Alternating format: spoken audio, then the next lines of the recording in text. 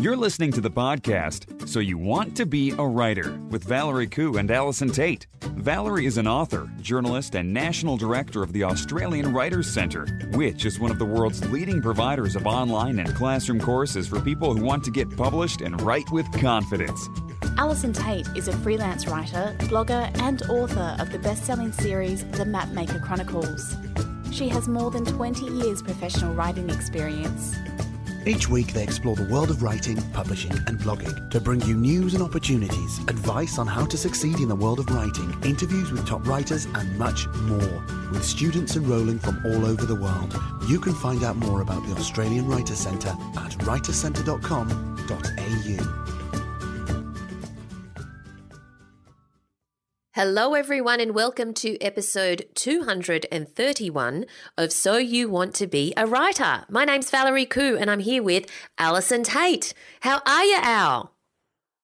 Well, despite rumours in the podcast group of our demise, I'm actually totally fine. So we had some lamenting comments about where have the podcast episodes been for the last few weeks, and I must take full responsibility for that because I got completely slammed by school holidays, and it's just one of those things sometimes where you have everything planned and you are totally ready and you have all your work up to date and you have nothing, like you've cleared your schedule because you know what the school holidays are like, and then things don't go to plan and you have a whole lot of work that sort of suddenly needs to be done, and you have kids at home, and the concept of, sitting down for a quiet half hour or whatever for a chat with Val about writing just gets further and further and further and further in the distance. But anyway, they are back at school and Yay. The work is pretty much up to date. I was talking to someone this morning. I said, you have that 2-week school holiday period, and then you sort of get to the week after and you feel like you're 8 weeks behind, not not 2. But yes. But yeah, so I'm back and hi everyone, and we're perfectly fine. We just got a little bit buried, but anyway, we're all good. Yes. What about you, Val? How are you? I'm not going to let you take full responsibility. I take half responsibility because, as it turned out, I think it was last week anyway, it was just impossible for me too. So sometimes life happens, but we're back on track now, everybody. We are back on track and we're excited. And now it's May. It's really... And thanks for waiting for us. Yes, we're so happy that you're out there actually. It's really funny because I was just like, days were going past and I had this thing of, we haven't done the podcast, whatever. And then I saw the thing in the group and I thought, there's actually people waiting for it. Yes. Which made me feel even worse. If you're a new listener, the group we're talking about is actually on Facebook. So all you need to do is search for So You Want to Be a Writer podcast community and request to join. We'd love to have you in there. It's an awesome place. I just absolutely love the vibe and energy of all of the people in the group and the discussions and all of the talk about writing and related things. So make sure you come and join us if you're not already a member. And in fact, we want to give... Oh, yes, no, before we do that, I have to say thank you very much because Valerie put up a post in the group asking for so there's a competition on at the moment, a voting thing for to vote for the top 51 kids books in Australia. It's the DMIX competition, and Valerie put up a little post saying that asking for my birthday for if people would sling me a vote for that. So I just want to say thank you so much for the surprise without the surprise party and for the gifts. I appreciate the votes. Thank you very much. Yes, and if you do want to vote for Allison, we'll also put the link in the show notes, which you can find at soyouwanttobeawriter.com.au. So we want to give a big shout out to J.L. Maris, who kindly left us a review on iTunes. Now, J.L. Maris said, I've just started listening to this podcast and I absolutely love it. I've had to start from episode 1 as I don't want to miss any of the episodes. I get a lot of useful information from them as well as an increased motivation to get my story out there. Thank you for the brilliant episodes. Oh, wow. How cool is that?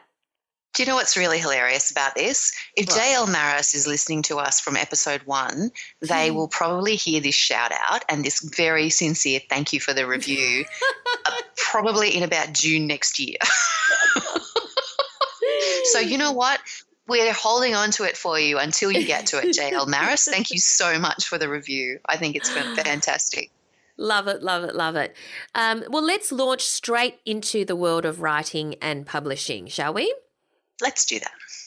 Well, I think you have a link for us about the query stage. Is that right? I do have a link for us about the query stage. It's kind of about the query stage, and I came across it on the blog booksandsuch.com, and it's the blog of a literary management firm, agency in the US. And the reason I found it interesting is, of course, the headline is forget the query stage. And of course, anything that we can possibly do to sidestep the query stage and go straight to an agent with our manuscript has to be a good thing, right? So of course that got me in.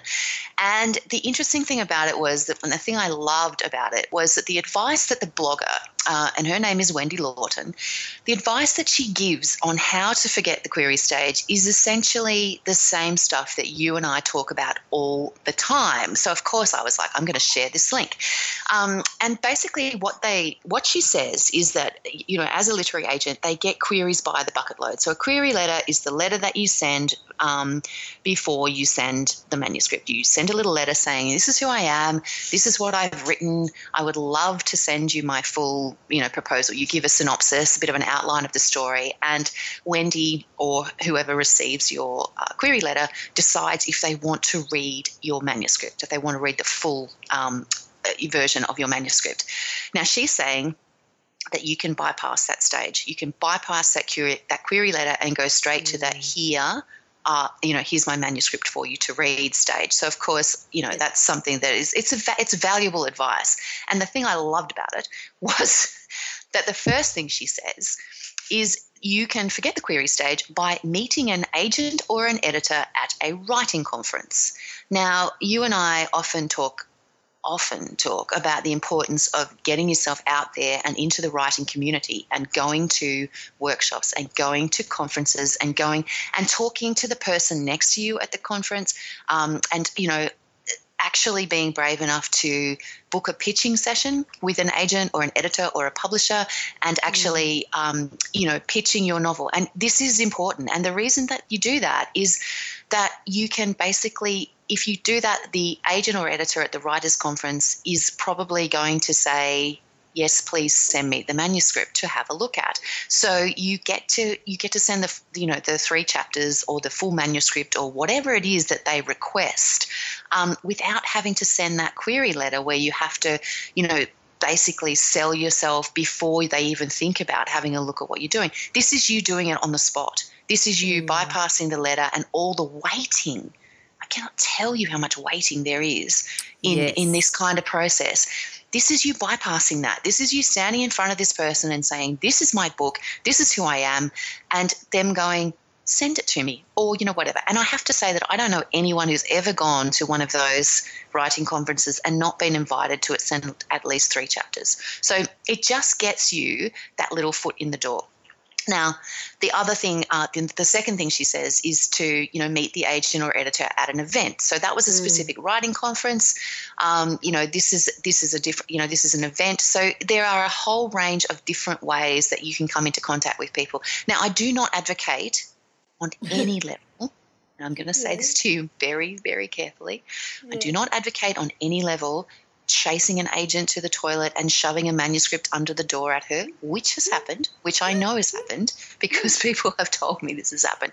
This is not you stalking or doing whatever. This is you going by the correct channels, but it is also you making conversation with the person standing next to you or sitting next to you or whatever. You never know who you're going to be talking to. You don't know who that person might know. Networking is such an important part of actually getting a book over the line. And it's like you can network online, as we've talked about, and that's important. But that face-to-face networking is a whole different world, and I think it's really important that you basically do that. Because the other way, of course, that agents will allow you to, or you know, in this case, an agent will allow you to bypass the query letter stage, is if you come via a referral from an existing client or author. Yeah. So again, this is about the person standing next to you, and you don't necessarily know. You know, not everybody's walking around with author on their name tag. If they're not necessarily speaking that day, like authors go to this stuff without ever actually getting on a stage. Like they will go for the same reason that you go. They go to find out more, they go to learn more, they go to see their friends, they go to do whatever. So if we're standing there and we're having a bit of a chat and you say to me, blah, blah, blah, and I say, well, what do you write? And you say, well, I write, chick lit with a French twist or whatever it is that your elevator pitch might be. And I say, oh, that sounds really interesting. And then my agent happens to say to me, God, I just desperately wish I could find some chick lit with a French twist. Yeah. And I go, wait a minute. I was talking to someone. So, you just don't know where it comes from. And the fourth way that our friendly agent, Wendy, suggests that you that you bypass the query stage is to enter contests. And this is something that we've been talking a lot about lately because there's been some fantastic contests in Australia, and we've also shared links to, competitions around the world through the Australian Writers Centre blog. That kind of stuff is a great way to come to the attention of a publisher. It's not just the winner. You don't have to win the competition to necessarily get a publishing deal out of it because they're looking at everything. And so you may not necessarily win, but you might be. I know for a fact that there's a couple of competitions in Australia where the whole shortlist will eventually be published at some point. Not necessarily all at once, but over time those books will come out. So, it's solid advice, and it just backs up what we talk about on a regular basis. So that made me feel good. So that's why I had to share the link. I love it as well. And we'll put the link in the show notes, which you can find at soyouwanttobeawriter.com.au.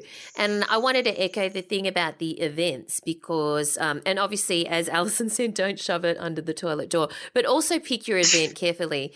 Like don't do it at a funeral or at a wake. Or, if you happen to find out that somebody is an agent or a publisher or whatever. And also, maybe you just start a conversation, but don't say, hey, will you look at my work at that event? Because think of, could you bump into them again? What kind of other events might they go to, like industry events, that you might bump into them? And maybe after you accidentally bump into someone, a particular agent or publisher that you're keen to connect with over a few times, and they start recognizing you, as an acquaintance, it's a lot easier to then be able to suggest that they might look at your work. So my very first agent from years ago, that's what happened to me because I happened to be working out of an office that was in next door to like a completely different business though, to where this agent was working in a literary agency. But you can't just waltz into the agency and just say, hey, I'm next door, so we're friends now. So I used to... You can't? That's the kind of thing you would do, isn't it? Let me get you a cup of tea. Let's have a chat. A cup of tea came into it because there was a shared kitchen. Aye. So I used to just keep my ear out as to when she would be making her cup of tea. And I wouldn't do it every day. Yeah, I wouldn't do it every day, but every so often I would happen to want to, need a cup of tea at that time. And it took 3 months. It took 3 months, but after 3 months, of just, pass the milk, whatever. Obviously, we had other conversations apart from it went beyond past the milk at the 3 month stage. It finally got to the stage where it was a comfortable conversation, and because I would bring it up without any expectation, she would then say, "Oh, you should send me your work." So it took time, but it worked, and she became my agent, and she got me a deal. So it's that is hilarious. That is like. There's so much patience involved in that. I have to tell you a funny story, though, because I'm just thinking about how I first made a connection with an editor, a publisher, and I had gone – this is one of those things. I had gone to a friend's book launch, and I was at the friend's book launch, and and we were, it was, and she was a friend who, we were in a writing group together and stuff like that. And, I knew that she had a deal. It was very exciting. And it was a massive event. Like, she had about 200 people at this thing. And I'm standing up the back because I'm just trying to think. I think I had a really young baby. And like, when you've got a really young baby, you're not feeling like glam is the last thing that you are, right? So I was just kind of like, I went to this thing because I wanted to support my friend, and I was just going to be like, I'll just have a quick glass and then I'll get home. And so I was kind of underdressed and like, just so out of place. But anyway, so I'm standing up the back of this thing, and there's this woman standing next to me, and she was also kind of leaning against the wall, and she looked like she just come straight from work, and we started chatting. We're talking about our mutual friend whose book it was and how exciting it was and blah, blah, blah, blah, blah, blah, blah, this, that and the other. And she was, do you write? And I said, I've been doing some writing. And, anyway, chatting away. And then my friend comes up and she goes, you've met my publisher. How exciting. And I was like, oh my God. And she said to me, the publisher turned to me and she said, I want to see your manuscript, because we'd been chatting, because I had no idea who she was, and we'd been chatting away about this thing, and I was telling her all about my story and blah, blah, blah. And, because I had a young baby, I didn't get out much. So, and people spoke to me. It was like his word vomit came out. And it was just hilarious. And I was so embarrassed that I didn't do anything at all, because I was mortified by the fact that I hadn't known who she was. I didn't do a single thing. And then about 3 months later, our mutual friend said to me, she's waiting for your manuscript. You know that, don't you? My God. It was honestly, and so that's what I'm saying. You just don't know who you stand with. Oh, my goodness. Okay. Well, let's move on to the next link, which is a link that you have about how to tell when your writing is good enough. Okay. Yeah. So the reason I'm sharing this link is that there was a big discussion in the podcast group a little while ago, and I'm sorry, I'm a little bit behind now because, of course, we've had this break. But there was a bit of a discussion about how do you know when your writing is ready? Like, how do you know when it's right, ready to submit? And there was a lot of discussion about, how different people felt about this sort of thing. And I shared this link, and it's a blog post that I put together a little while ago, and I put it together I think because I'd had a conversation with someone who was stressed about how would they know. So what I did, what I actually did was, because it's not an easy question to answer, it's one of those things where I've been a writer in one form or another for my whole working life. And, I knew I had this sort of like the basic training with journalism, because I was in an office constantly and people were giving me feedback. And I got to a point where I knew what I was doing with that. I knew where I was up to. And then, of course, I switched across to creative writing, and it's a totally different world, and I was completely in a mess with it all, not with knowing how to do it, but with knowing if what I was doing was any good. And anyway, so that was my kind of experience. But so to answer the question in the most useful way, I went and asked 9 other authors to share their answers as to how they knew when their writing was good, or at least good enough to send to their agent or publisher. And I just wanted to share the link to that in the show notes, because I spoke to a range of different authors, including like Natasha Lester, who's a best-selling author, Alan Baxter, who, of course, is the award-winning author of, horror and sci-fi. So a whole range of different people, YA authors, literary novelists, like a whole range of different people. I asked them to answer that question: how do you know when it's ready, when it's done, when it's good? And I think that it's probably the best way to have a look at that is to go through the different answers that people give. But I think that the overall response is essentially that you don't know, like not really. Mm-hmm. You basically, nobody ever thinks that their writing is good enough. Nobody. Like, we'll put it this way, none of the 10 people quoted in this article, but what they do is have good relationships with other people who give them honest feedback, or they get to a point where they can feel the heart of the novel, and you do get to a point when you're writing where you can feel that the story has taken off on its own, and I think that's a really good sign that it's starting to live and breathe, which is kind of what you need it to do. You need it to not be you moving people around a chessboard. You need it to be a story that really takes on a life of its own. But, basically, I think Alan Baxter, sums it up really well. The short answer is you don't, and you have to take a shot at some point and hope for good editors. Which I think is really, really good advice. So I think it's, if it's something that you do wrestle with, I think it's really worth having a look at this link, which we will put in the show notes.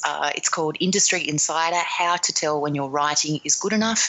And it will just give you some insight into these people are successful writers. These people are, multi-published authors. And I think it's really always worth understanding that everyone's in the same boat.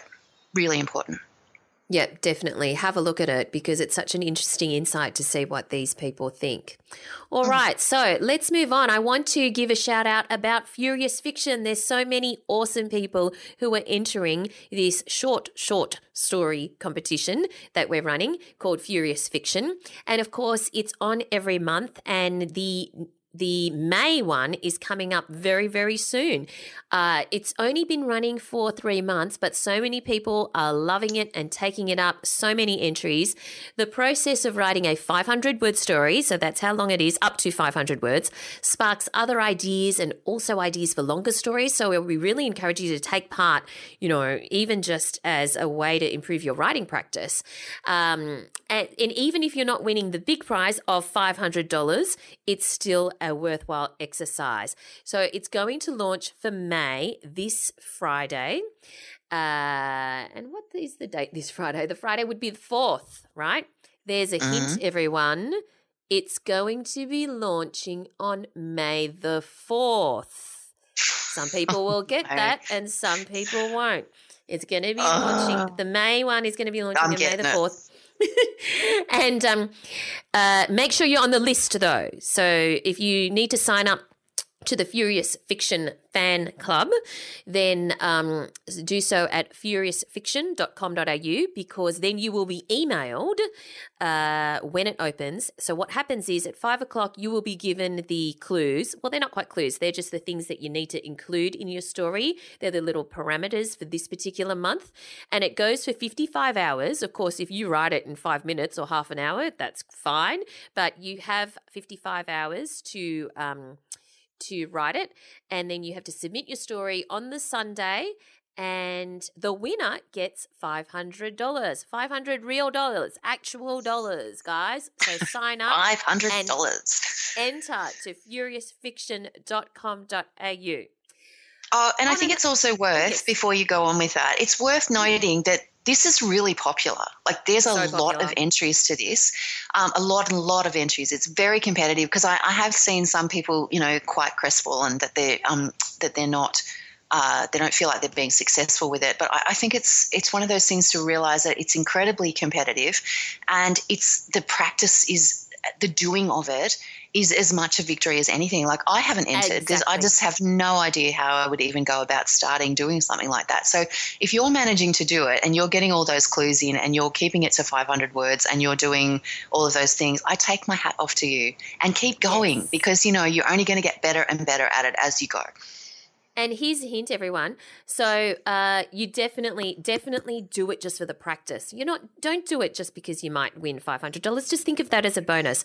But definitely do it just for the practice. But if you haven't won or whatever, let me tell you, as somebody who reads many of them, is that there are some amazing, and I'm talking about jaw-dropping kind of amazing entries who don't follow the rules. Oh. Yeah. So if you don't follow the rule rules. Rule number 1, follow the submission rules. Yeah. It's really important. So if there's certain things and that's a great lesson. Yeah. Yeah. So we can't award it or even shortlist it if you simply haven't followed the rules. And yet some of you, there are some amazing, we're talking like we share it around the office. It's that amazing, but you haven't followed the rules. So you can't. Okay. Yeah, you can't make it. You can't. Yeah. Okay. All right, Anyway. Yes. Moving on. Another competition for those people who like Simon Baker. And we do know that our former podcast interviewee, author Kerry Sackville, has a thing for Simon Baker. So this is for you, Kerry. We have 15 double passes to Simon Baker's film adaptation of Tim Winton's award-winning novel of the same name, Breath. It's out in cinemas the 3rd of May 2018. Breath follows two teenage boys, Pikelet and Looney, growing up in a remote corner of the Western Australian coast. Hungry for discovery, the pair form an unlikely friendship with Sando, played by Simon Baker, a mysterious older surfer and adventurer who pushes the boys to take risks that will have a lasting and profound impact on their lives. We have 15, that's 15, double passes to give away. So make sure you enter. Entries close on the 7th of May 2018, and just go to writerscentre.com.au/win. That's writerscentre.com.au/win. Now, Al, you haven't heard this in a couple of weeks, but are you ready for the word of the week? Oh, I've missed it so much. I thought you missed it too. Look, I'm just desperately sad that it hasn't been with me for the last couple of weeks. Yes, I'm ready. Hit me. Yes, good. Velleity. Velleity. That's V for Valerie. VELLEITY. Velleity. Have you heard of that? No, never. It's a wish you have that is not accompanied with the desire to make an effort to achieve it. So you might say she had a velleity for banoffee pie, but couldn't be bothered to drive to the shops to get it. Of course, that would never happen. That would never happen. I cannot imagine using that word in a sentence ever, but thank you very much for sharing it with us. Yeah, velleity. Cool, huh? Cool. I would drive, well, I do. I drive 20 minutes to get it, but anyway. Yeah, see if you can use it in a sentence. Listeners, velleity. I think it's a good one. All right, now let's move on to our writer in residence this week. Who is it? Oh, well, this week we are talking to the delightful, and I do say delightful, Josephine Moon. And we are talking to her about her brand new novel, which is called 3 Gold Coins. And she writes kind of, the thing I find really interesting about her work is that she writes books that, you know, on the surface look like sort of, you know, wafty sort of, you know, story, contemporary fiction, whatever. But there's always like this darker underlying aspect to them. And the way that she manages to weave those things together, I think is really, really interesting and very skillful. So we had a bit of a chat about, you know, how she does that and a whole range of other exciting things about writing contemporary fiction. So I hope you guys really enjoy it.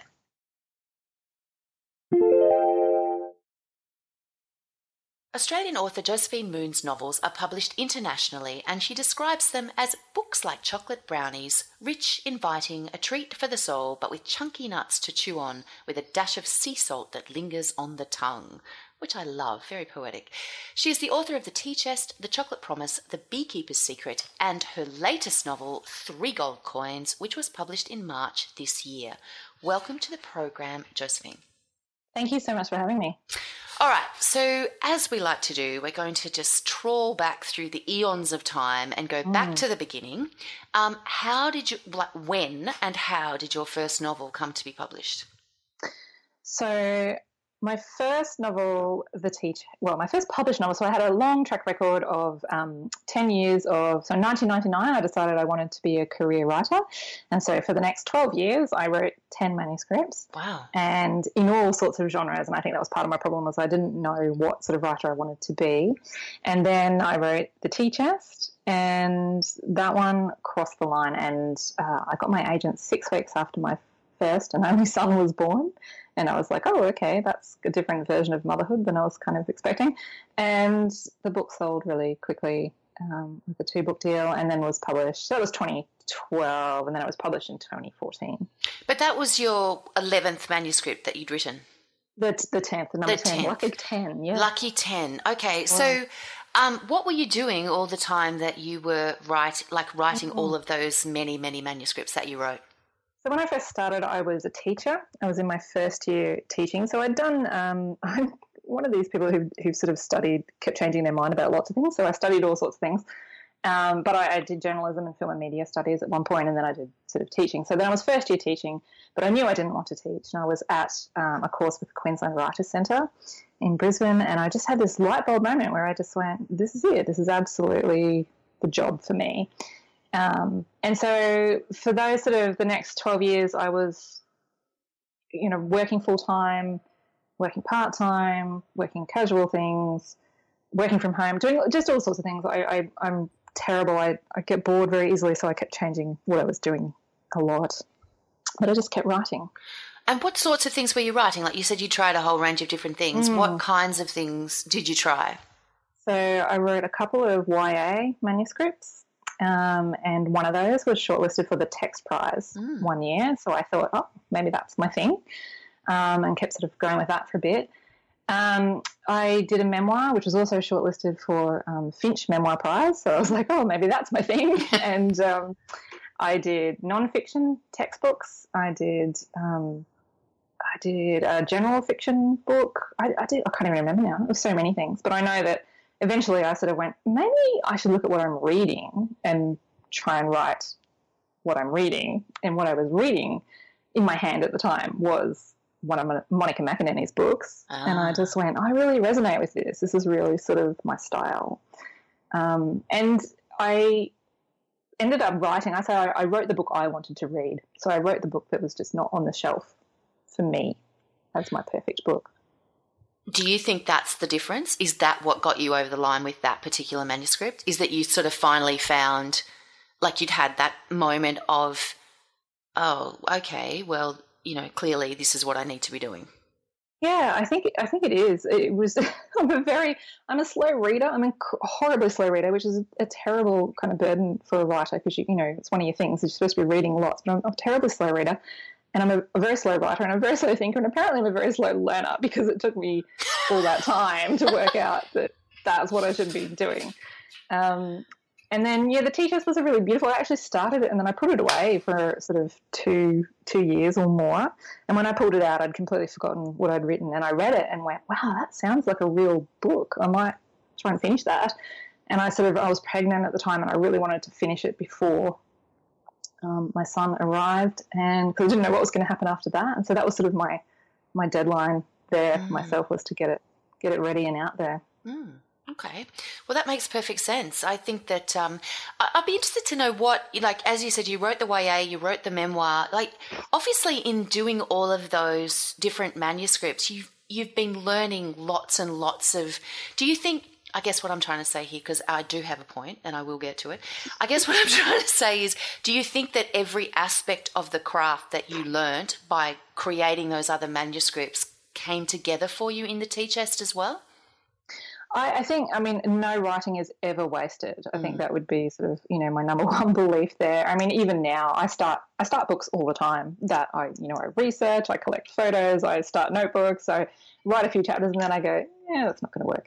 So, but nothing's ever wasted. And quite often you can go back to anything you've written that hasn't been published or come to fruition and pull it apart and pull characters out of it or pull themes out of it, or you can do all sorts of stuff with it. So it all just adds to the whole compost of what you can grow. Okay.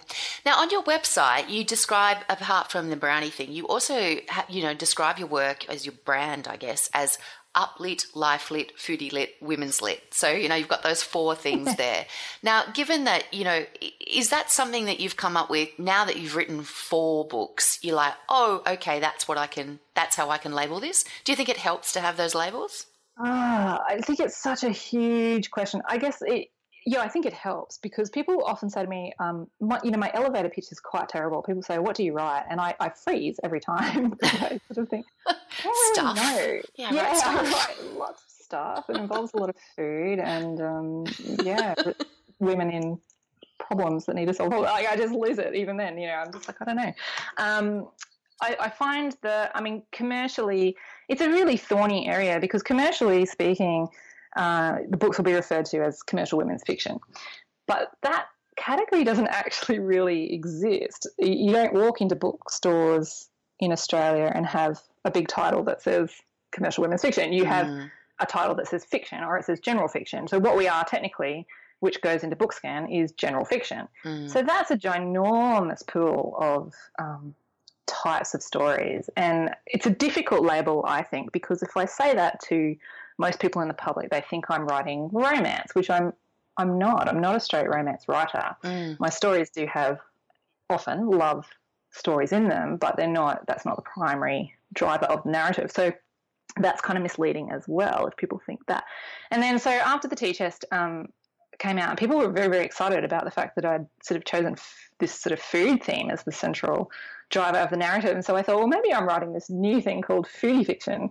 And so I sort of was using that phrase for a long time, but people just didn't like it and didn't get it, and really sort of every time I say that they think I'm talking nonfiction, I'm talking recipes, I'm talking, so I sort of just can't really find it. I do love the phrase life lit, which I think actually Rachel Johns started using and credited her publicist, I think, for coming up with that, which I think is actually probably the most accurate terminology for what we're doing, because we're writing about people in all stages of life, in facing all sorts of life issues. And then, but you know, I do have this strong element. I love writing around food themes, and so I have that really strong element in there as well. And the uplit one, that's a new term going around. But is that upmarket? Is that where we're going with that, or is it cheerful? And well, not necessarily cheerful, but because my books aren't, you know, wholly cheerful, but that you feel better at the end. Oh, I see. You know, it's that sort of raising people's kind of feelings about the world, I guess. Yeah, okay. Well, that's an interesting thing, because that's one of the things I wanted to talk to you about, because your novels do at first present as kind of light, easy reads, you know, you're sort of like going along, and then all of a sudden they're sort of generally veering off into, you know, darker territory, the nuts and salt of your brownies, so to speak. Right. Is that a conscious decision, or is that just where your subconscious takes you? Because it's quite a big mystery and it's quite dark, you know, at the heart of Three Gold Coins. And I'm just wondering whether that's something that you start with, or is it something that just develops as you write the story? Yeah, it's a really good question. I'm really glad you asked it. It's been a really evolving thing for me. So if I start with the basic idea that I'm incredibly sensitive, so I'm incredibly sensitive to sort of, you know, I cannot watch the news. I cannot deal with the pain of the world. Like it's just something I can't deal with. So to begin with, my kind of real agenda was to put out stories that made me feel better at the end, because I was sick of reading things that left me feeling depressed and traumatized and not good. So I wanted to feel good, but then again, I didn't feel into, like, often the romance kind of genre fills that sort of, you know, agenda there, but I wasn't doing that either. So that's sort of where I started. And then with The Beekeeper's Secret, so my first two books were pretty, pretty, I guess, the term's light reads. And then The Beekeeper's Secret turned up and really turned up as a book. I wish this happened every time. It never happened before. It's never happened since. Just really turned up with this very strong character of Maria as a former nun who had a big story to tell, and she wanted someone to tell it, and she wouldn't go away. Every time I was trying to write a completely different story, and she kept turning up, and then I was trying to write her into that story, and it just wasn't working. And I had to sort of go, what is it that you want to say here? And so there's a theme in that book of child abuse in the Catholic Church. Yeah. And that was really challenging for me, because I was really worried about my readers and how they would react to that.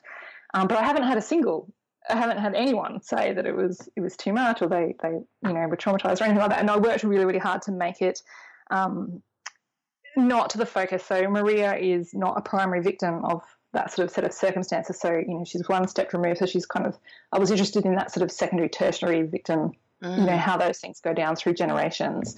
So you can kind of, you know, avoid a lot of the really nasty stuff if you do that. And so, you know, that was fine. My readers kind of went along with that, and I was like, oh, okay, that's great. And I guess I got a bit of confidence. Three Gold Coins was a totally different story. That the book that's on the shelf right now is the third version of the book that I wrote. So I could have published about 3 books out of what I wrote in that. And when I got to the second version of it, which was most similar to what it is now, it was very clear to me that the book wanted to go in a dark direction. And I said no, literally out loud to the book, no. And I said to the book, no. I did. I just said, Josephine doesn't do that, no. And so I wrote this whole other kind of story, and then I sent it off to my editor, Clara, who I always send my early stuff to because she sees, straight to the heart of it pretty quickly. And she sent me all this feedback, and she never tells me what to do, but I could just tell by sort of the questions she was asking me that it wasn't strong enough, and I realised I'd made a terrible mistake there in avoiding doing what the story wanted to do. And it was really, really hard. That book pushed me so hard to go to places I didn't want to go and to really, to face up to that stuff. And what I've really learnt writing that book is that your intention is everything. So my intention is not to focus on, the trauma. The focus is really to deal with sort of, the resilience and the hope. And people are reading it that way. And people are really just sort of like, it's hopeful. They're giving me that term, that it's really hopeful and it's optimistic, and that's great. I'm really pleased that that's how it's been received. Okay, because that is a question I wanted to ask you, because when you're writing kind of, stuff that is, you are, as you said, you set out to write a book that makes you feel better by the end of it. But when you're dealing with those darker areas, having to bear in mind the whole time that sort of treat for the soul aspect and manage the light and the shade so that they're not jarring as well. Is that a difficult thing to do? Like, is that a difficult juggle? I found it terribly difficult, and I think, I was avoiding writing it that way so much because I didn't want to feel the pain, because if my characters are going to feel pain, I have to feel the pain. So that was one thing. I just didn't want to go there myself. And it really, really challenged me. Now, looking in hindsight, I kind of go, oh, nothing. What was I worried about? But at the time, it was really, I actually had nightmares when I was writing it. It was really psychologically played. Well, you did write a character there that many of us would have nightmares about. Like, I do feel that, you've managed to tap into that aspect very nicely. Yeah, well, that's good. I tried not to be too gratuitous with it, and I guess it's more psychological than sort of overt. Yeah. But don't you think psychological is actually more terrifying in many ways than probably overt? I think it is. That could just be me. No, you're probably right. I always find what's really interesting about books is that I'm so close to them when I'm writing them that I don't actually have that sort of really strong sort of being able to have that distance and see what's really going on. And it's often not until the book actually hits the shelf and people start emailing me or messaging me and saying, oh, this, and this. And I go, oh, really? Yeah, actually you're right. Like I don't even see it really myself. I'm just sort of, it's just this horrible uphill slog to get the thing finished and out on the shelf. Okay. So it's really nice, actually, once it's on the shelf and people start saying telling you what's in it. Yeah, like the Beekeepers, the first 2 interviews I did, people said, oh, so you've written a mystery. And I was like, really? Did I? Oh, okay, cool. And now I've sort of really gotten onto that where I'm actually really enjoying that sort of, the mystery element of writing stories. Okay. So where do you begin when you start a new novel? Do you start with a character? Do you have, you said with The Beekeeper's Secret that you had the character there. Was that the same with Three Gold Coins? Was it a premise? Was it a character? Was it a theme? Like, what kickstarts you? Oh, well, Three Gold Coins was so messy. I don't even know where to start with that one. But generally speaking, I start with I'm character driven, and then the characters pretty much tell me my plot. So I end up doing heaps and heaps of rewriting, basically. My first drafts are horribly messy. My stakes are never high enough because I don't like doing mean things to people. So just no one's ever really dealing with anything terrible, and I have to go back and sort of do mean things to them. But character driven first, definitely. And I don't know, I start with just vague ideas sometimes. Sometimes I start with settings. Settings are actually huge for me. I actually can't even write a scene if I don't know where that person is sitting and what they can see. So my setting really drives what I'm doing as well. All right, that's a question I wanted to ask you, because the setting is obviously very important for 3 Gold Coins, but how do you go about evoking that sense of place without getting lost in endless description? I don't know. It's again a really good question. I think I overwrite to begin with, and then I sort of start stripping things back a bit. But whenever I go on, to locate, I do lots and lots of location visits, and I take hundreds of photos, and I write lots and lots of notes in notebooks. And I guess it's just picking out those things that really strike me as, I guess if it evokes some kind of emotion in me, then that's what I'm going to focus on. Okay. Now, I'm getting the sense that you're not really a plotter per se, that you sort of get just, getting a little bit of a hint about that. So what is your writing process? You just basically get some kind of an idea and off you go. Yeah. Well, do you know what I have recently discovered, and this will sound terrible, I have only recently discovered the real value in writing a synopsis before I start a book. Because in all that time that I was an unpublished author, I would just write stories, and then, I'd get to this point where I had to, start pitching them to agents or publishers or whoever, and of course they want a synopsis. And so I'd write this and I'd go, oh, what's the story about? And then I'd write a synopsis. And because I must have done one of those for the T-test to get it to, actually I didn't even do it that way. Oh. So I didn't even do one for the T-test. And then I hadn't written a synopsis at all until sort of at the end of 3 Gold Coins, and my agent said, okay, well, let's start looking at where we're going now. Maybe you should write a synopsis for your next book. And I didn't even have an idea at that point. And I was like, oh, okay, that's a bit of pressure. And then for my 5th book, which I'm on second draft at the moment, the idea hit me very, very quickly. I watched something on television and I just went, ooh, that is what I want to write about. And so I spent a couple of days kind of putting together a synopsis.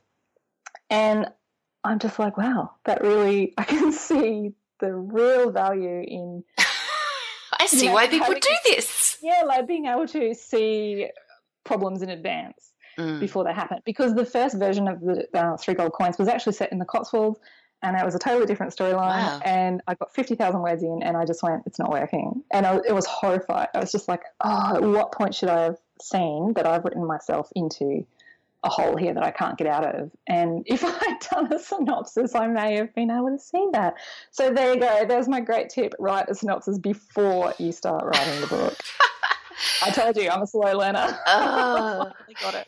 Do you have a writing routine? Like you said you had, so how old is did you say you had a son? Yeah, he's now 5. He just started prep this year. Okay, right. So it has changed. What I do has changed every year that he's been around. So depending on how much he needs me or where we were living and whether we could have nanny or we were at kindy or daycare or whatever it was.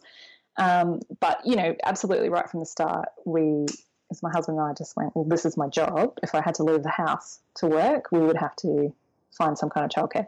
So that's how we've always approached it. So the time has always been built in there. Right. When he was really young, my son, it was horrendous. It was just, a friend of mine, I lived in a tiny town in the bush, and a friend of mine used to come up just 3 hours twice a week, and I just used to guzzle coffee and eat chocolate and just be like, right, I've got 3 hours, I must write.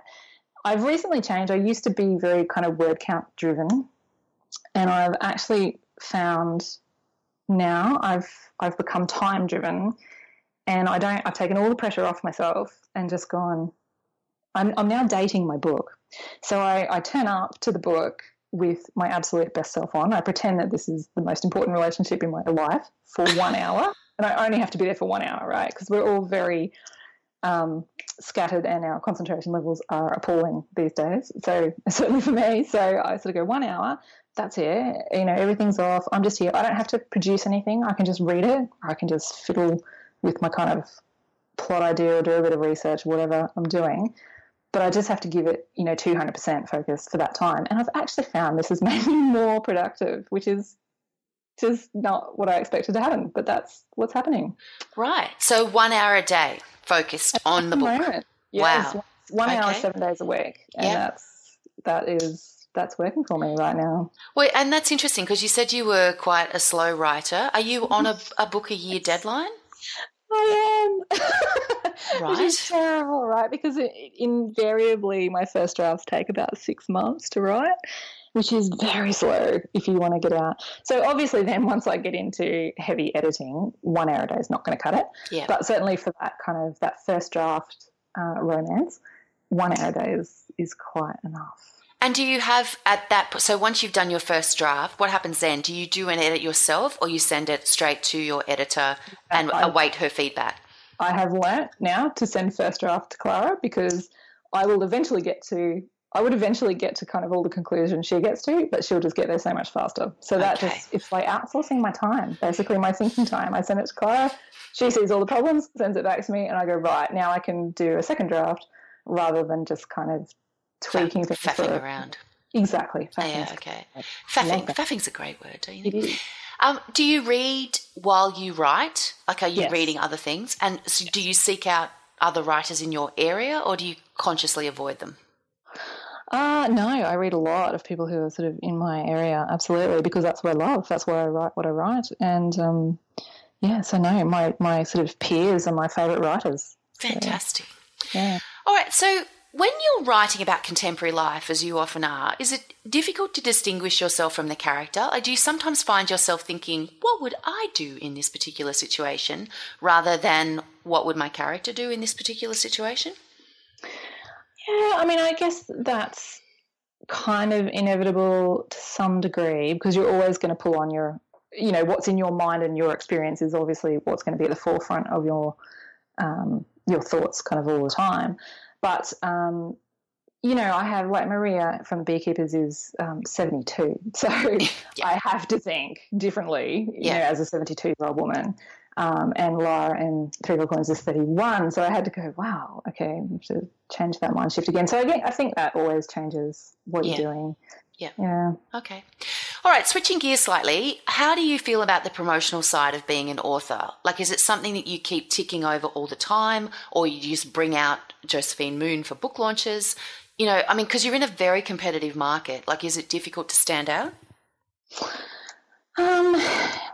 It's I do find that a really tough one because as an introvert, as most writers are, and a kind of bookish, hermity personality, that's where I'm most comfortable. I'm most comfortable sitting in the world of my book, and then, which is a very dreamy space. And then, there's sort of this very intense time where you go out into publicity. But I like both. I think one grounds the other, and I always really love meeting readers. I have a very loyal readership and some of the most beautiful people. I'm constantly blown away by how lovely people are. And, so I love meeting them, and particularly just recently, last year I took 10 months off social media, and that really improved my productivity, I have to say. It really, because I do find it very distracting. Kind of part of your brain's always thinking about, should I take a photo of that and put it on, on Facebook or whatever. Yeah. It was just a very freeing time, and which I needed to do because I was in this, shocking, like, Three Gold Coins was just a nightmare for me to write. So I really needed all that concentration there.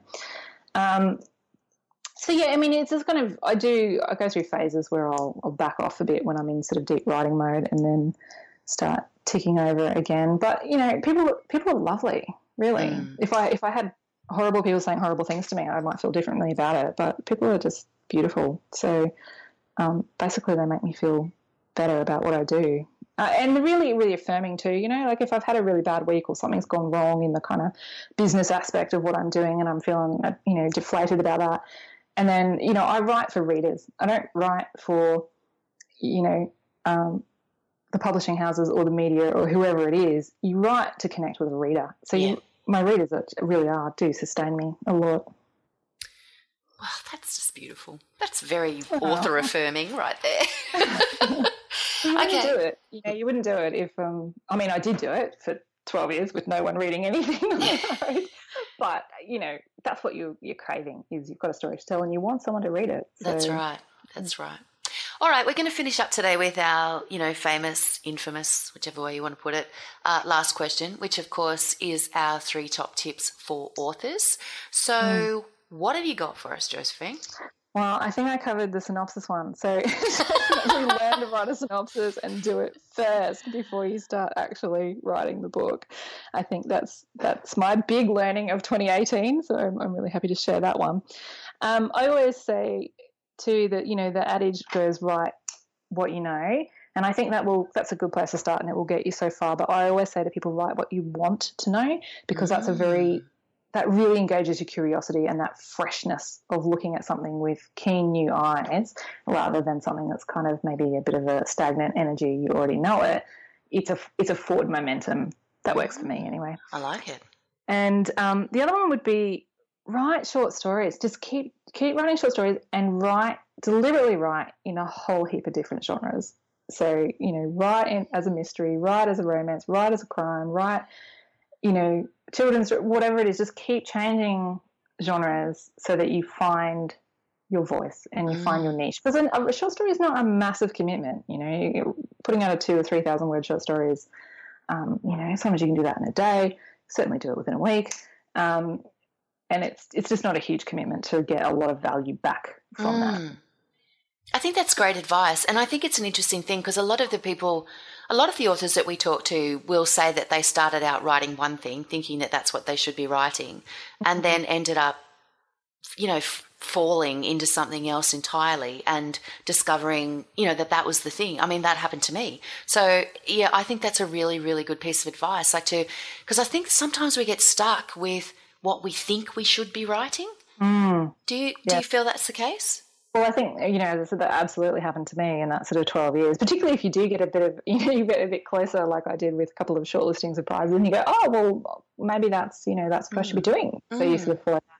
But, yeah, just going back to those short stories. And, again, it keeps that freshness alive, because you'll be stuck in a full-length manuscript for a really long time, years. So a short story, yeah, as I said, it's a small commitment for a big return of knowledge. Fantastic. All right. Well, thank you so much for your time today, Josephine. It's been really great talking to you, and I've picked up some terrific tips there myself today. So I hope that that our listeners are also, agreeing with me. These interviews are always fabulous. It's like a masterclass in writing every week for all of us, and I really appreciate your time. Thank you. I'm so pleased to be here.